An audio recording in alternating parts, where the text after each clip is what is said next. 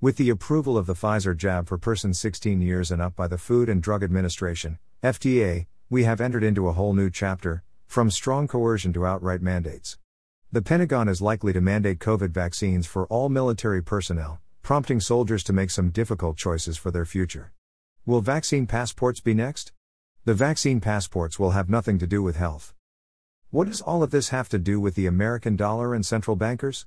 Since the Bretton Woods meeting of Western nations in 1943, the dollar has been the world's standard currency, which governments use when they trade with one another. But forces are eroding the dollar's pinnacle position globally, so central bankers are trying to build a new system, a new transaction system. But before the ruling elite can establish this new system, they have to destroy the old system by instigating a worldwide crisis. The crises would encourage people to seek protection. By controlling the mainline news, these oligarchs could inflict panic to the point that most people would support anything for the sake of their safety.